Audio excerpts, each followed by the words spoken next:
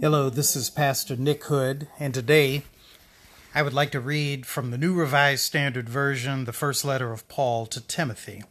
First chapter. Let us begin.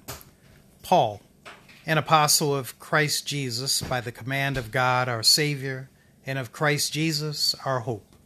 To Timothy, my loyal child in the faith, grace, mercy, and peace from God the Father and Christ Jesus our Lord. I urge you, as I did when I was on my way to Macedonia, to remain in Ephesus, so that you may instruct certain people not to teach any different doctrine, and not to occupy themselves with myths and endless genealogies that promote speculations rather than the divine training that is known by faith. By the aim of such instruction is love that comes from a pure heart, a good conscience, and sincere faith. Some people have deviated from these and turned to meaningless talk, desiring to be teachers of the law without understanding either what they are saying or the things about which they make assertions. Now we know that the law is good if one uses it legitimately.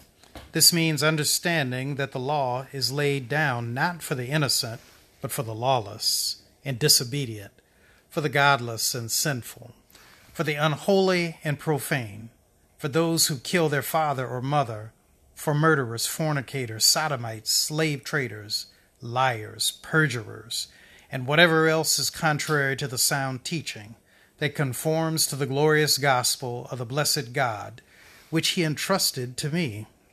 I am grateful to Christ Jesus our Lord, who has strengthened me, because he judged me faithful and appointed me to be his service, even though I was formerly a blasphemer, a persecutor, and a man of violence.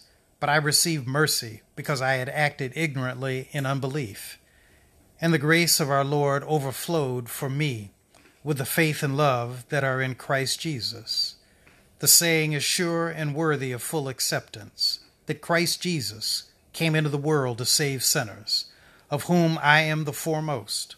But for that very reason I received mercy, so that in me, as the foremost, Jesus Christ might display the utmost patience, making me an example to those who would come to believe in him for eternal life. To the King of the ages, immortal, invisible, the only God, be honor and glory forever and ever. Amen. I'm giving you these instructions, Timothy, my child, in accordance with the prophecies made earlier about you, so that by following them you may fight the good fight, having faith and a good conscience. By rejecting conscience, certain persons have suffered shipwreck in the faith. Among them are Hymenaeus and Alexander, whom I have turned over to Satan, so that they may learn not to blaspheme. And thus we conclude the reading of the first chapter of the first letter of Paul to Timothy. I'd like to now pose a few questions for reflection. What does this chapter tell you about the relationship between Paul and Timothy? And number two, what is the concern of Paul regarding false teachers? 3, Paul says he received the mercy of God because he acted out of ignorance and unbelief in God. What does this mean to you? And number 4, what are your thoughts about the usage of language by Paul? Some have experienced shipwreck of faith. That's in verse 19. I think that's a beautiful image. I'd like to conclude now with a prayer based on what we've just read. Lord, when the strong winds toss me like a shipwreck in the seas of life, grant me stability, sustainability, and peace in my soul. Lord, the waves are rising, the sea is foaming, and the pressure is mounting. Calm my soul, lower my pressure, and grant me peace in the face of the storm. In Jesus' name I pray. Amen. Again, this is Pastor Nick Hood, pastor and senior minister of the Plymouth United Church of Christ, located in the heart of Detroit and at the very tip-top of the Medical Center area of Detroit. Our address is 600 East Warren Avenue, and I would love it if you would stop by to say hello.